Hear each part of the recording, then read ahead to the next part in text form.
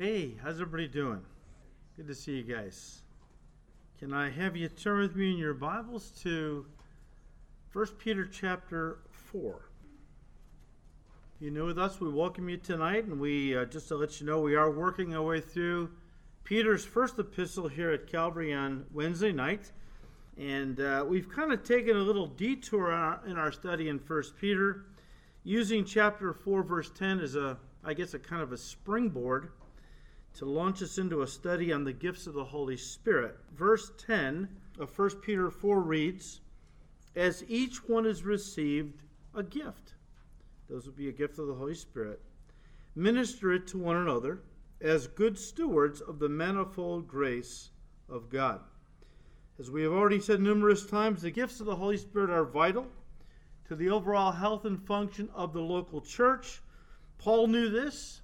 That's why he admonished us in chapter 12 of 1 Corinthians, verse 1, that we must not be ignorant as to what the gifts are and how they work. Why don't you turn actually to 1 Corinthians 12. Gave you a little head fake there. Had you go to 1 Peter.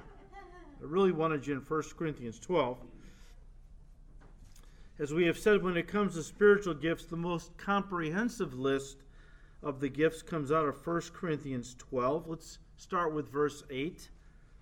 Paul said, "For to one is given the word of wisdom through the Spirit, to another the word of knowledge through the same Spirit, to another faith, the gift of faith, by the same Spirit, to another gifts of healings by the same Spirit, to another the working of miracles, to another prophecy, to another discerning of spirits, to another different kinds of tongues, to another the interpretation of tongues." And then, as we've already pointed out at the end of 1 Corinthians 12, he adds the gift of helps and administrations. And just to round out the gifts listed in the New Testament, in Romans 12, he talks about the gifts of ministry and teaching. Those are the very gifts Peter mentions in 1 Peter 4:11. And then after those two in Romans 12, he goes on to list four more: the gift of exhortation, the gift of giving, the gift of leadership, and then the gift of mercy. Now, last week in our study, we finished looking at the gift of miracles. And the next gifts on the list are prophecy, discerning of spirits, tongues, and the interpretation of tongues. Now, in 1 Corinthians 14, Paul takes almost the entire chapter to talk about prophecy, tongues, and the interpretation of tongues. So let's save those three gifts for the end of our study, because we will wind up in 1 Corinthians 14. Right now, let's just take the next one then in the list in 1 Corinthians 12, which will be discerning of spirits. And we'll finish looking at the other gifts and then finish with 1 Corinthians chapter 14 as we look at those final three. So the gift of discerning of spirits. Turn to Matthew 24. And why don't you also turn to 2 Corinthians 11, just to kind of set this up. In Matthew 24, verse 24, the Lord Jesus Christ said, he's talking about the time just prior to his second coming. He said, "For false Christs and false prophets will rise and show great signs and wonders to deceive." Those would be miracles, genuine miracles, to deceive, if possible, even the elect. And then in 2 Corinthians 11, starting with verse 13, we read, "For such are false apostles, deceitful workers, transforming themselves into apostles of Christ, and no wonder. For Satan himself transforms himself into an angel of light. Therefore it is no great thing if his ministers also transform themselves into ministers of righteousness, whose end will be according to their works." So the end times deception is going to affect the secular world.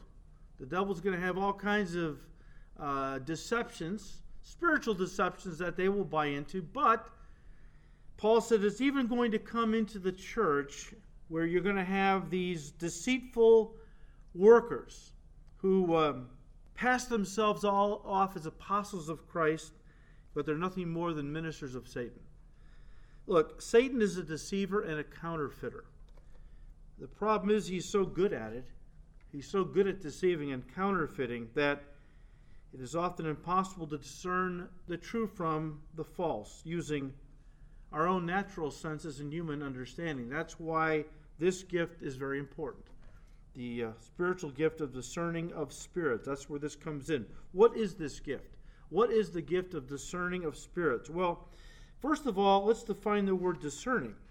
It comes from the root of the Greek word krino. Now, the Greek word krino means to judge. The basic meaning of discerning is as follows, and I quote, separating out for examination and judging in order to determine what is genuine and what is false. Let me read it again. That's the definition of discerning as we're applying it now to our study. Here's what it means. Separating out for examination and judging in order to determine what is genuine and what is false. Look, Satan is the father of lies. The Lord Jesus told us that in John 8:44. And ever since the fall, he and his demons have counterfeited God's word and God's work to deceive and mislead believers and potential believers into error and away from God's truth. Look, especially in these last days, all Christians should judge carefully what they hear on radio and TV or what they read in a Christian book. And I tend to stay away from the top 10 Christian books at the Christian bookstore. Okay? Well, it closed down, but the one I was going to. But there's others out there. And you walk in and they've got the top 10 bestsellers. I always stay away from that section because it's mostly all garbage. It's all the hot, trendy doctrines of demons that have been Christianized, basically. Okay? But as Christians, we should judge carefully what we hear and what we read in the way of Christian teaching and not just blindly accept it because, listen, the author or teacher has a large ministry and is famous. Stay away from Christian celebrities. I'm not saying that if a person has got a phenomenal ministry that that doesn't mean he or she is bad. But if they package and present themselves as, like a big celebrity strutting around and being all theatrical and wearing these big fancy suits and things, you know what? I don't read anything about Christian celebrities in my Bible. I read a lot about Christian servants and shepherds.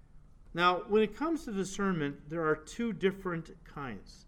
First, there is learned discernment. Turn to Hebrews 5. Learned discernment.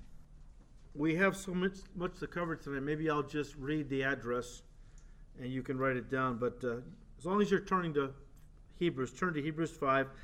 Let's look at verse 12. Starting at verse 12. Where the writer said, and I believe it was Paul, but that's not important for right now. For though by this time you ought to be teachers, you need someone to teach you again the first principles of the oracles of God.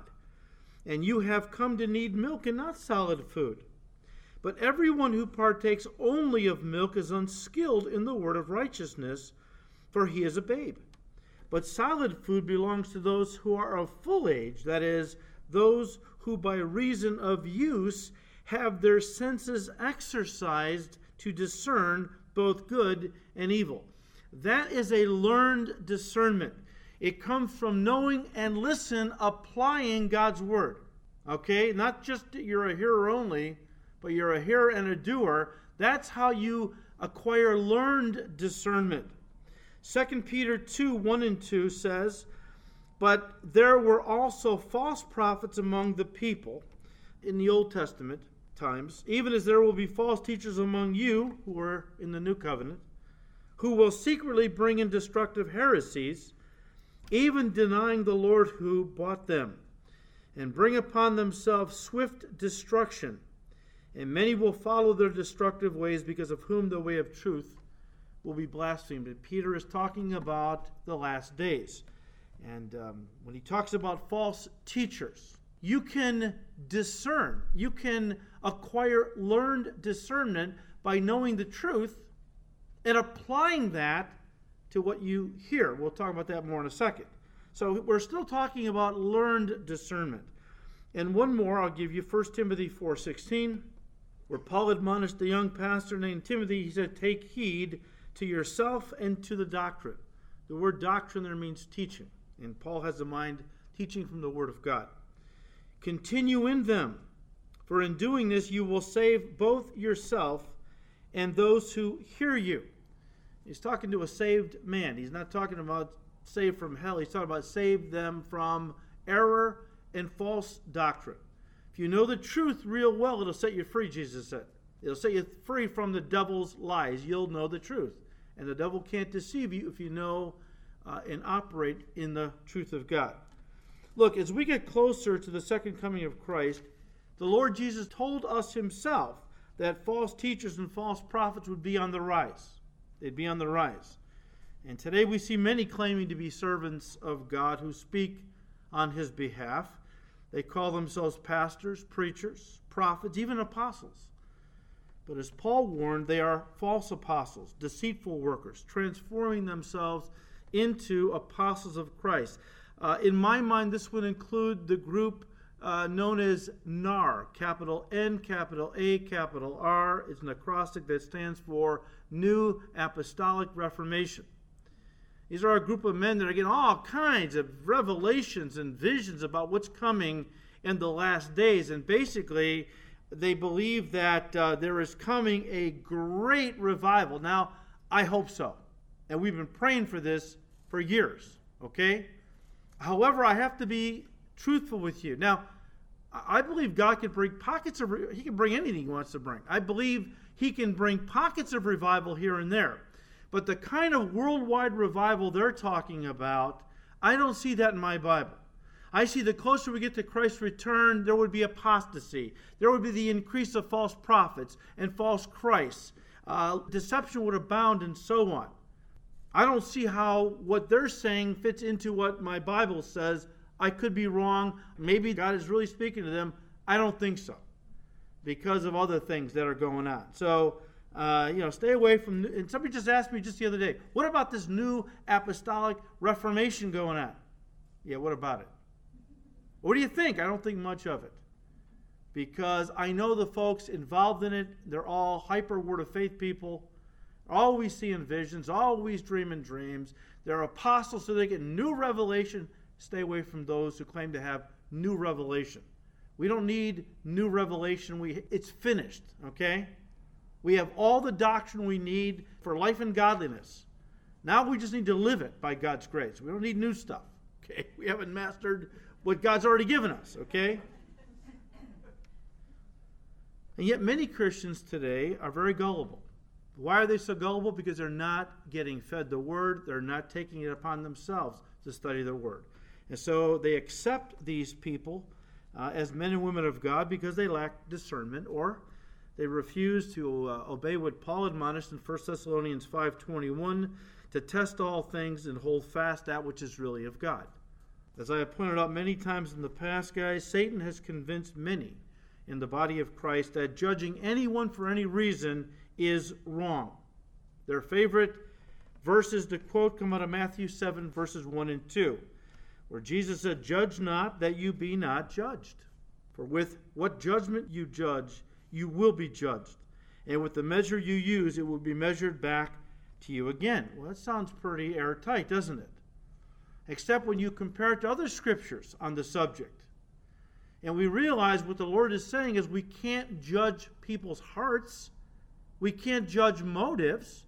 We can certainly, and we're commanded to judge actions and words, not the least of which comes out of 2 Timothy 3:16, where Paul said, "All Scripture is given by inspiration of God and is profitable for doctrine, for teaching, for reproof, for correction, for instruction in righteousness, that the man or woman of God might be thoroughly equipped for every good work."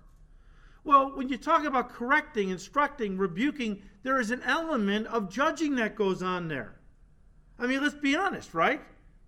I mean, I'm judging something that you're doing as being inconsistent with what the Word of God says, and I come to you, and I try to correct you, or maybe even lovingly reprove you. The idea is I want you and we want each other to get right with God, that we walk in the Spirit and God can truly bless and use us the way He wants to. But so many in the body of Christ have been convinced over, 30, 40 years, maybe longer. They've been convinced that all judging is wrong and forbidden by God. And what that has done is it has opened the door wide in the church for false teachers to come pouring in. And pouring in they have come. It's interesting, the Lord Jesus told us they were coming, beware. Paul the Apostle said they were coming, beware. The Apostle Peter said they're coming, beware. Jude said they're here. They crept in unnoticed. What? Everyone's warning us. How did they creep in unnoticed? Because the guardians of the church, the pastors, bought into the lie. They bought into the false teaching, and therefore they welcomed these false shepherds in, these false prophets and teachers, gave them their pulpit, and it's been a disaster. In Jeremiah 5:31, this isn't new. Peter said it. Just like there were false teachers among God's people in the Old Covenant, they're going to be among you in the New. Going back to Jeremiah 5:31, it says, the prophets prophesy falsely, and the priests rule by their own power, and my people love to have it so. But what will you do in the end? In other words, what are you going to do when judgment comes? Because you're not walking with me. You're buying into the false teachers and the idolatry, thinking it's okay. Because all these false teachers are saying, God loves you. You're fine. Don't worry about it. Listen to Jeremiah. He's a negative Nelly. He just wants to bring you down. He wants to take your joy away. You're God's people. He says God's going to judge you. God would never judge you. You're His people. So they beat up Jeremiah and threw him into wells and things. Poor Jeremiah. Just trying to preach the truth. But you know what? It's just as Paul said in 2 Timothy 4:3 and 4. He said, the time is coming when they will no longer endure sound doctrine, healthy teaching from the Word of God. Who is they? The world? The world's never endured sound doctrine. He's talking about folks in the church, professing Christians, who would not want to hear healthy teaching from God's Word. Verse by verse teaching from God's Word, in my mind, is healthy teaching because you're getting the whole counsel of God. I mean, people are not going to be able to deceive you if they are taking verse by verse in its context and you're getting the whole picture here, right? But the time is coming when folks in the church won't want to hear sound doctrine, Paul said, but because they have itching ears, they're going to gather to themselves teachers who will feed them basically lies. And as God said to Jeremiah, my people love it. These false prophets, they love it. If there wasn't a market for false teachers, they wouldn't be around. Jeremiah 14:14. And the Lord said to me, the prophets prophesy lies in my name. I have not sent them, commanded them, nor spoken to them. They prophesy to you a false vision, divination, a worthless thing, and the deceit of their own heart. Remember that verse when you watch TV and you listen to these televangelists. Not that they're all bad, but a good number are. And they're just, throwing scriptures around. But you know what? When you listen carefully, you can begin to pick out the heresy.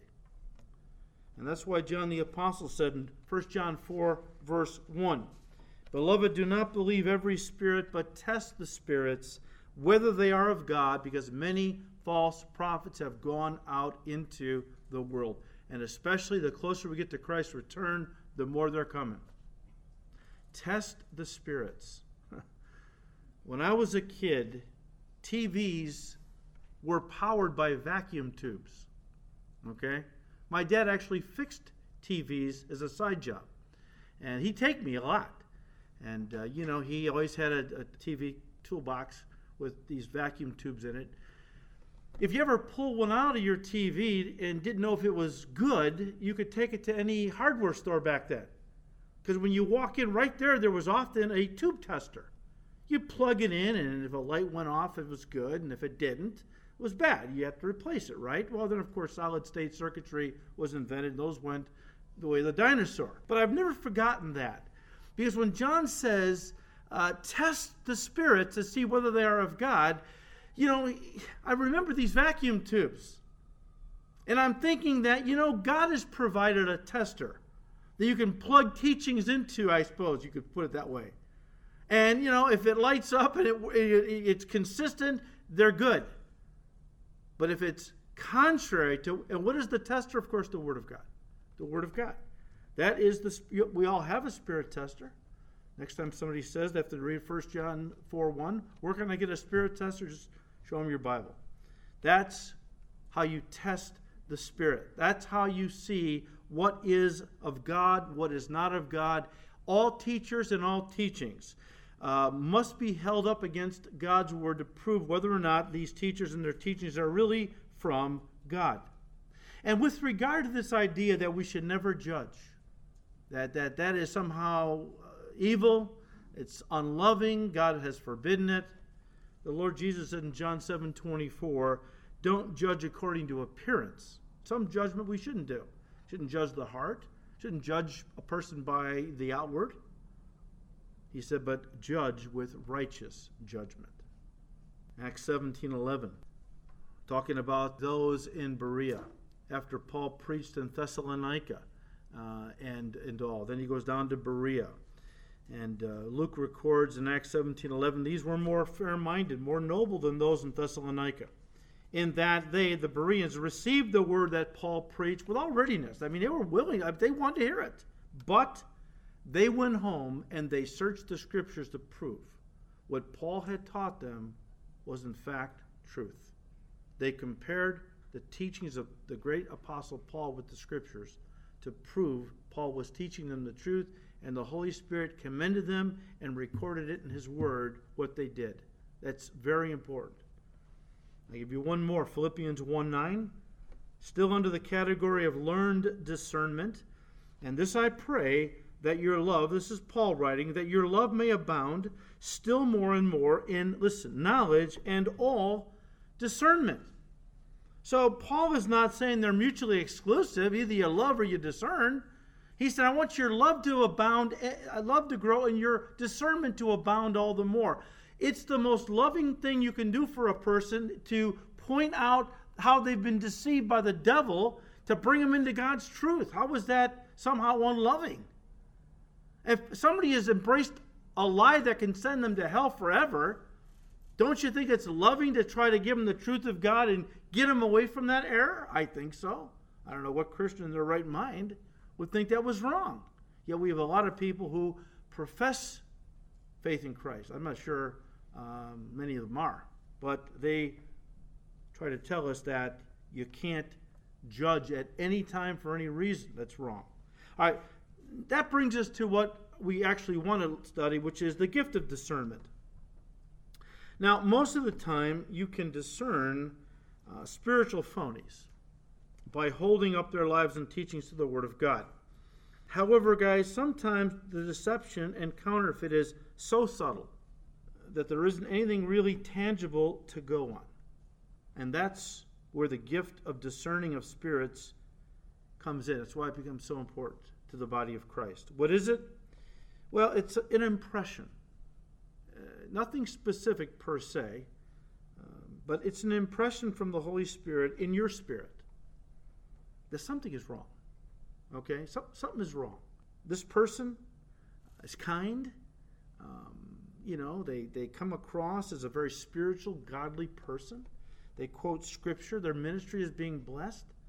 But as you look at them, it's like the Spirit seems to be saying to you, something's not right. This person is not operating under the power of the Holy Spirit. It's an impression you get. How does it operate? Well, many times you just get an uneasy feeling about a person or a situation. You don't really know why. And there isn't anything tangible to go on, like I said. And if you point it out to somebody else who doesn't have the gift of discerning of spirits, they're going to think you're being critical-hearted, judgmental. Okay, it's like, because, here this person comes across, and everyone seems to love this person. I've had people in the church. I remember one guy came years ago, and boy, he just got right alongside of me. He was helping me all the time, and he was really young. And you know what? I had no reason to feel funny about him. Everything on the outside, and let me just say this. I believe he was a genuine Christian. Okay? We're not just talking about deceivers. Okay? Sometimes, yeah. But no, it also works with genuine Christians. I believe this gentleman was a genuine believer. But he got close to me, and he wanted just to help me, and he never did anything really wrong at all. But in my spirit, I felt like the Holy Spirit kept telling me, this isn't right. His motives are wrong. And finally, it came out, okay? But, you feel bad because everyone was raving about this guy. What a blessing he is. Boy, God really gave you a guy, and wow. And I'm thinking, well, I don't really feel that way, but maybe it's me. You got to be careful you're not just exercising, a judgmental, critical heart.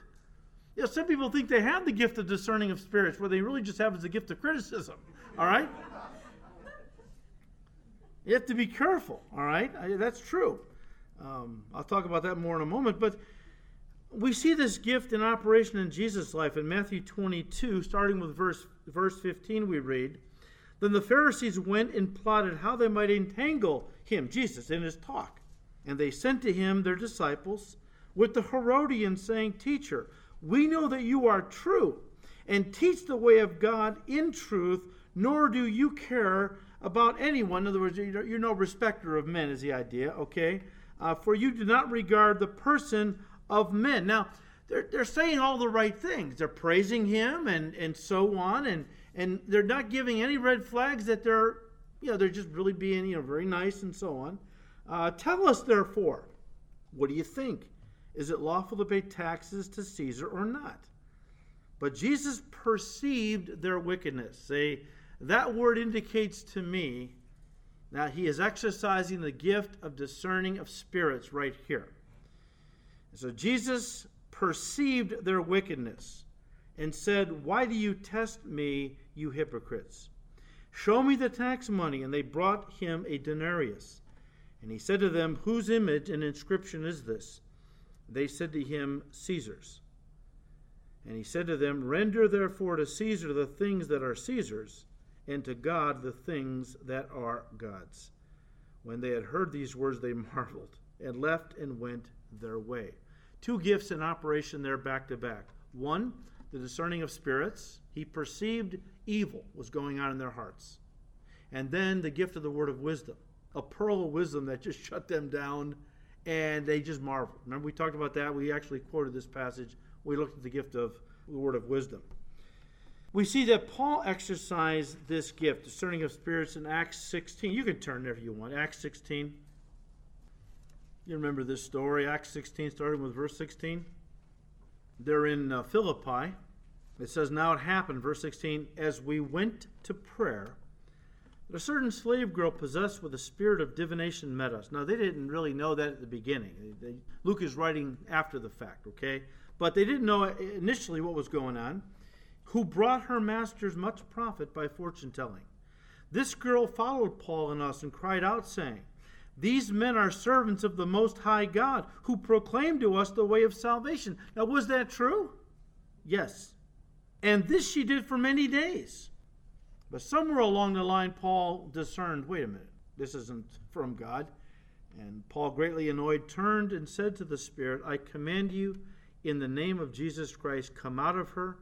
And he came out that very hour. Now, guys, this is an important passage because it tells us something important about demonic messengers. And that is they often speak truth. And that's what makes them so dangerous. That's why Jesus said, beware of false teachers, okay? They often speak truth. In fact, they often speak so much truth that many in the body of Christ are convinced that they are from God. But guys, let me just say this. It only takes a little poison mixed with a lot of nutritious food to kill you. Same is true with false doctrine. That's why it's dangerous to only know your Bible a little bit. Because if you only know the word a little bit and you hear somebody quoting scripture that you know, people assume, well, I know that verse.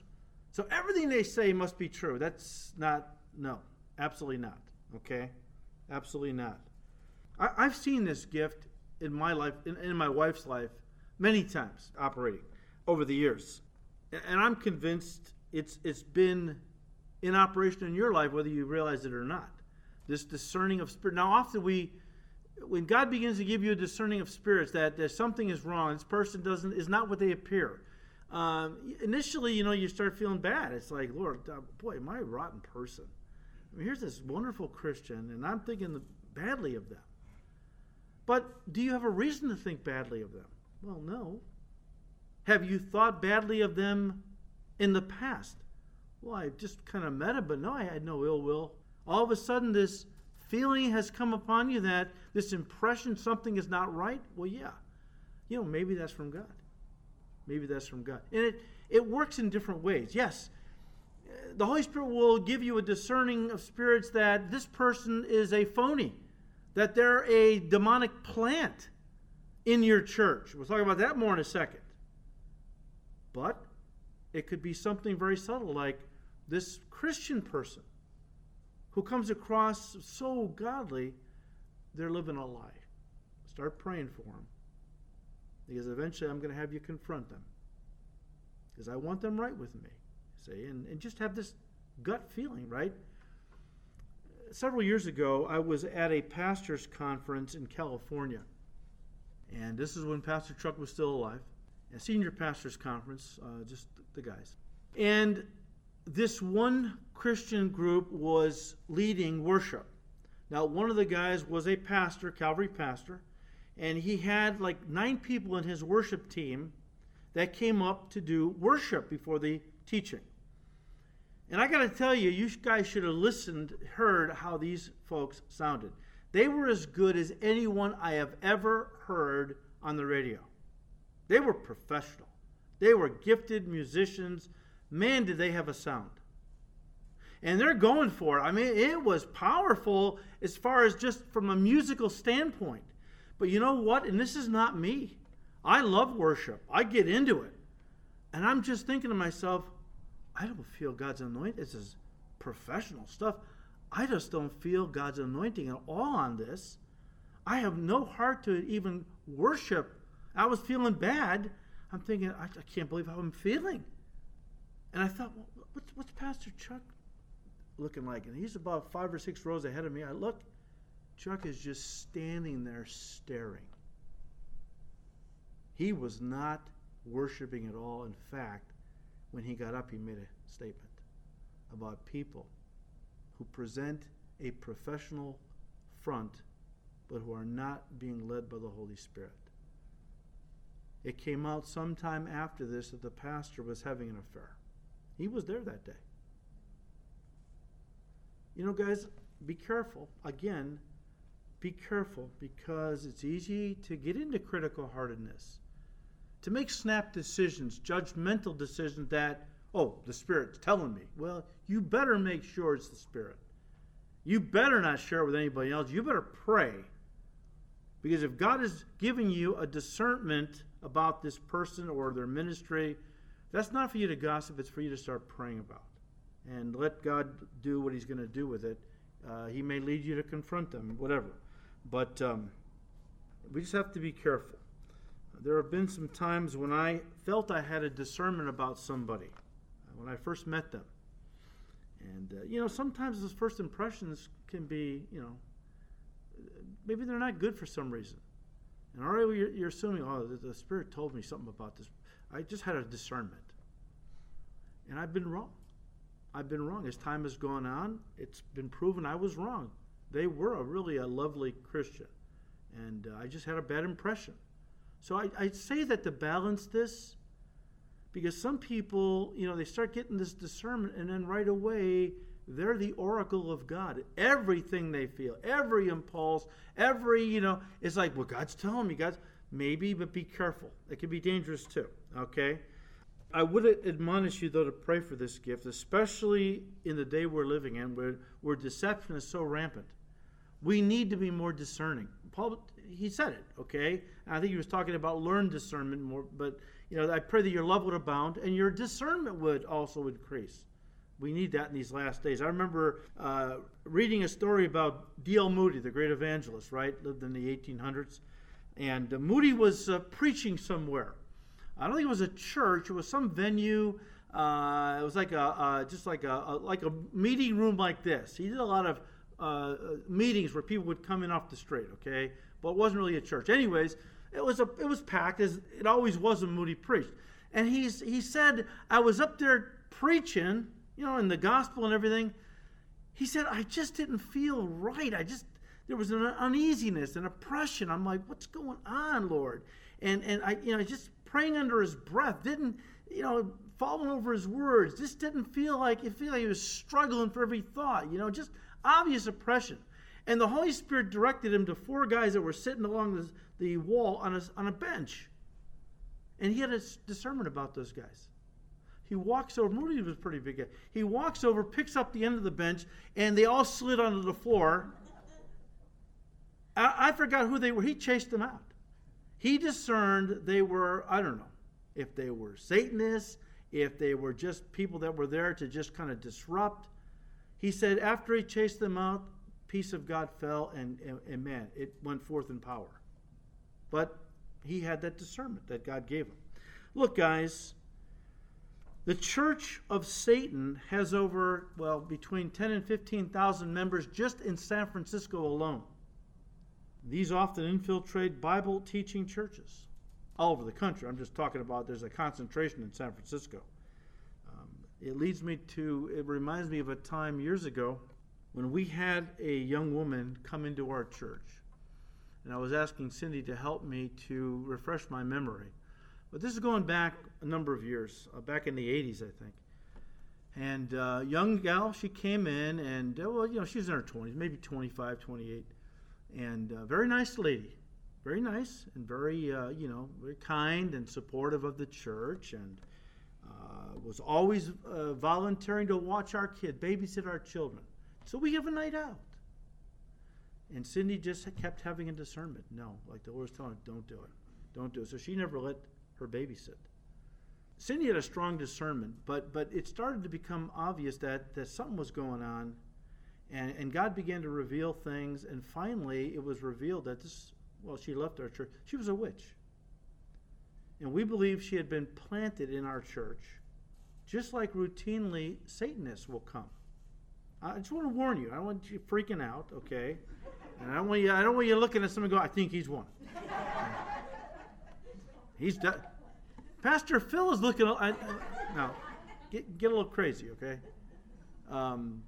Just for you to be aware that when they come in, they know how to do this. This is what they do. They infiltrate the good Bible churches. And they get close to people and invite people over for a barbecue, and people are just loving them. And then they start sowing a little discord. I was a little disappointed with Pastor Phil's message on Sunday. I didn't think it was really accurate with regard. It's just, starting to sow discord. And this is the idea. Satan has come to steal, kill, destroy. He divides, he conquers. Just be on guard, okay? Just be on guard. Now, we jump down to verse 28 of 1 Corinthians 12. For the next gifts of the Holy Spirit, the next one we want to look at is the gift of helps.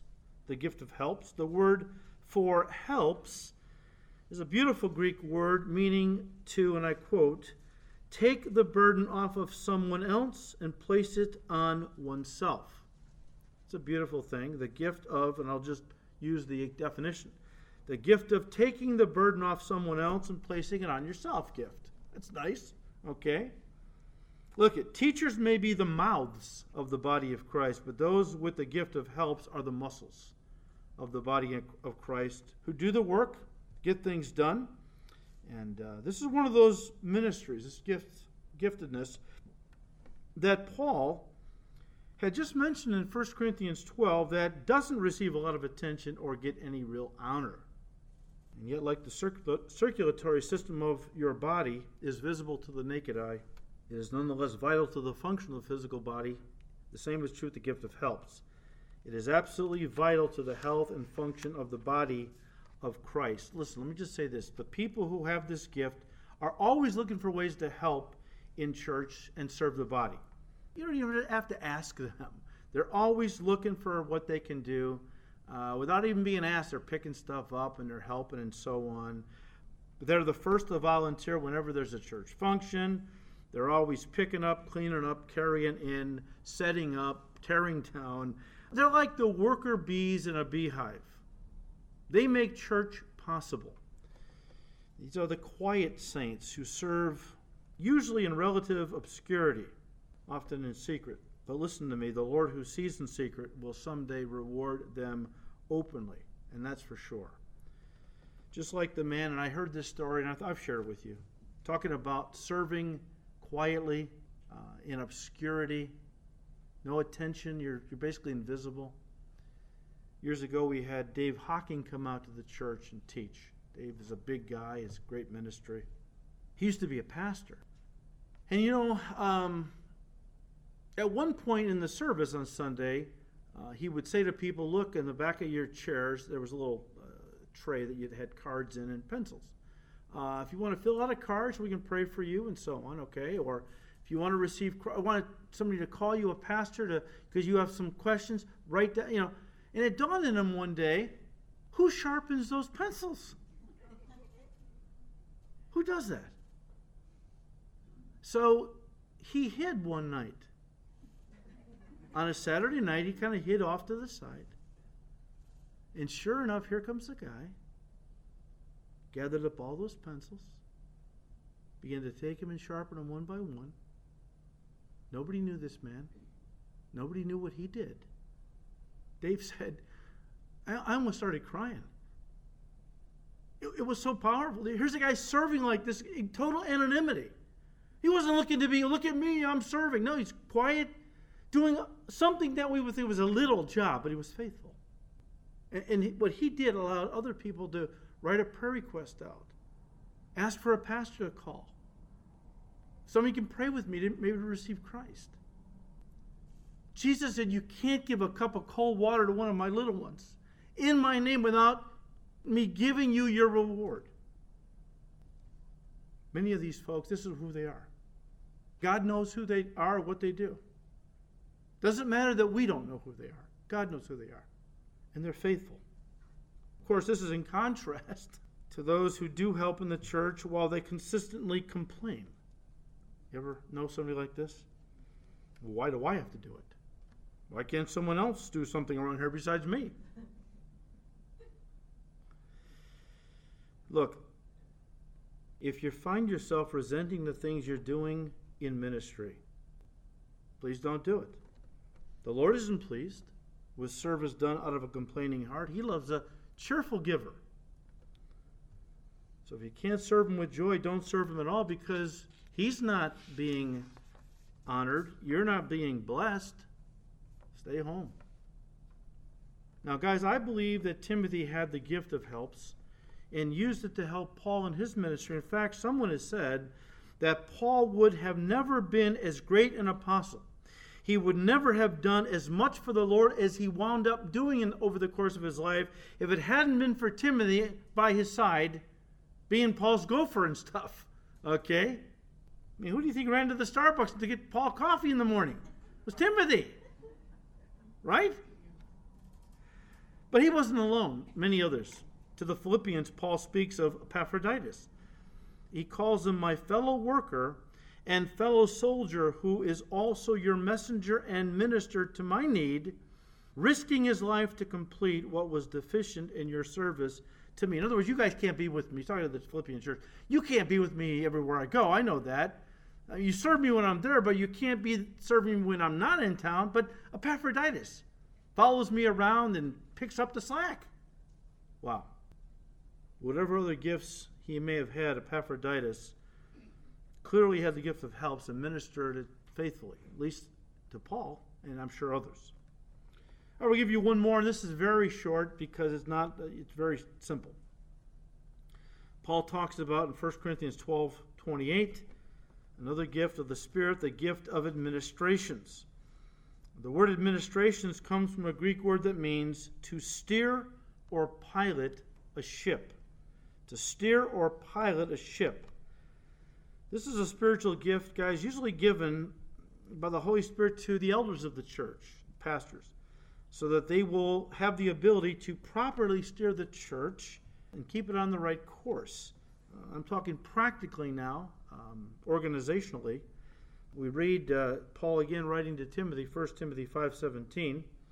He said, "Let the elders who listen rule well." And the idea is they're steer the church well. In other words, they're exercising the gift of administration. "Let them be counted worthy of double honor, especially those who labor in the word and doctrine." So in other words, especially the teachers, because there were administrative elders, and then there were the teaching elders. And Paul said the teaching elders are laboring in the word, they're studying doctrine, they're presenting it. This is what feeds the church and makes it strong. Okay? So they're worthy of double honor. However, guys, this is not a gift that's limited to pastors and elders. I have seen this gift in work of my own wife, who has this gift, and she uses it to run women's ministries and other things she does for the church and even at work. I mean, when God gives you this kind of gift, you're just gifted with administrative things and so on. But there are those who have this gift that run men's ministries, women's ministries, Christian schools, even parachurch organizations, not just the leadership of the local church. Let's finish up by jumping down to 1 Corinthians 12. I just want to pick up verse 29. Paul said, "Are all apostles? Are all prophets? Are all teachers? Are all workers of miracles? Do all have gifts of healings? Do all speak with tongues? Do all interpret? But earnestly desire the best gifts." Now, the Greek construction of these verses tells us that Paul was asking rhetorical questions. Okay? In other words, he was looking for a no response to each of these questions. No individual believer, listen, no individual Christian possesses all the gifts of the Holy Spirit. But each believer has the gift or gifts, and I believe it's often a unique blending, as we talked about, of gifts. But each individual believer has been given to them by the Holy Spirit various gifts. These gifts are in accordance to the work God has called each man or woman to do in the course of their life. So if God's called me to be a teacher, but he only gives me the gift of mercy and not the gift of teaching, well, obviously I would be hamstrung. I wouldn't be able to do, and of course that would never happen. But I'm just making a point that, these gifts are given. People say, well, what are my gifts? I don't know my gifts. All right, well, okay, that's a fair question. What do you have a heart for? Well, I love to study the Word. Man, I just open it up, and I could spend hours just digging out the words and the historical context and just looking. I just really enjoy digging into the Word. And you're a teacher. You're a teacher. God's given you the gift of teaching. I just have a heart for the elderly. I just go by a nursing home or an elderly home, and I'm involved in the ministry to the elderly. I just have a heart for them. Well, you probably have the gift of mercy, among other things. Where's your heart? Okay? What do you have a heart for? Because whatever God has called you to do, he has given you a heart for that and the giftedness to do it for his glory and bear fruit. What did Paul mean when he admonished us to earnestly desire the best gift? What constitutes the best gifts? Well, that depends on who you talk to. Our charismatic brothers and sisters would say, miracles, that's the best gift. Miracles, man. Others would say, no, prophecy is the best. Prophecy is the best. Prophet for God, that kind of thing. People ask me, well, what's the best? Paul says, earnestly desire the best gift. What's the best gifts, Pastor? It all depends what ministry you have to do, okay, what you're involved in. I'm going to share with you an illustration my pastor used to share on this topic. Now, I've stolen it from Chuck. It's mine now. I'm not going to give you that disclaimer anymore. It's mine. What is the best gift? Well, In my garage, I have a variety of saws. I have several rip saws. I have a hacksaw. I have a hole saw. You say, well, Pastor, what's your best saw? Well, it all depends what job you have to do. If you want to cut down a tree, don't use a hacksaw. Use a rip saw. You want to cut a piece of pipe, don't use, a rip saw or use a hacksaw. If you want to cut a hole in a piece of plywood, you need a hole saw. Whatever job you need to do determines what is going to be the best gift. The same is true with the gifts of the Holy Spirit. We say, well, what is the best gift? Well, what job you have? What do you need it for? I'll tell you the truth. Every time I come to church, Sunday morning, Wednesday night, every single time without fail, it's 5 miles from my house to this building. And I pray all the way, and one of the things I pray all the time is, Father, will you please give me 4 gifts tonight? Gift of prophecy, which means just God speaking, that you would be speaking through your Spirit. You would give me the gift of the word of knowledge. That, Lord, you would reveal something going on in somebody's life that I don't even know about. It just comes out in the teaching, and you're like, oh, wow, how did he know that? I didn't. You give me the gift of word of wisdom, which is often where God will take a passage and give new insights. Things you maybe didn't see. This happened. I love when this gift kicks in. I'm teaching the word, and all of a sudden I come across a few verses or a verse or something, and suddenly the Holy Spirit on the spot gives me something I never thought about, a deeper interpretation or something to come alongside that. All of a sudden it's like, wow, that's incredible. It's a gift of the Holy Spirit, and I share it then. The gift of exhortation is the 4th one, which is when the teaching is going forward, the Holy Spirit just quickens it to the heart, and people want to run out and do it, live it. I remember sitting under the ministry of Mike McIntosh. This happened more than a few times. And Mike, among other gifts, he's got the gift of exhortation going on. Because whenever Mike would teach, I'm not exaggerating, I wanted to get up, run out, and do it. Okay, I wanted to run out and just do it. That's the gift of exhortation at work. Okay. If I have to counsel during the week, I pray, Lord, I need the gift of helps, mercy, a discernment, prophecy, because I want them to hear you, not me. So whatever you have to do in the way of ministry, and of course we want to covet the best gifts for whatever ministry we're going to be involved in.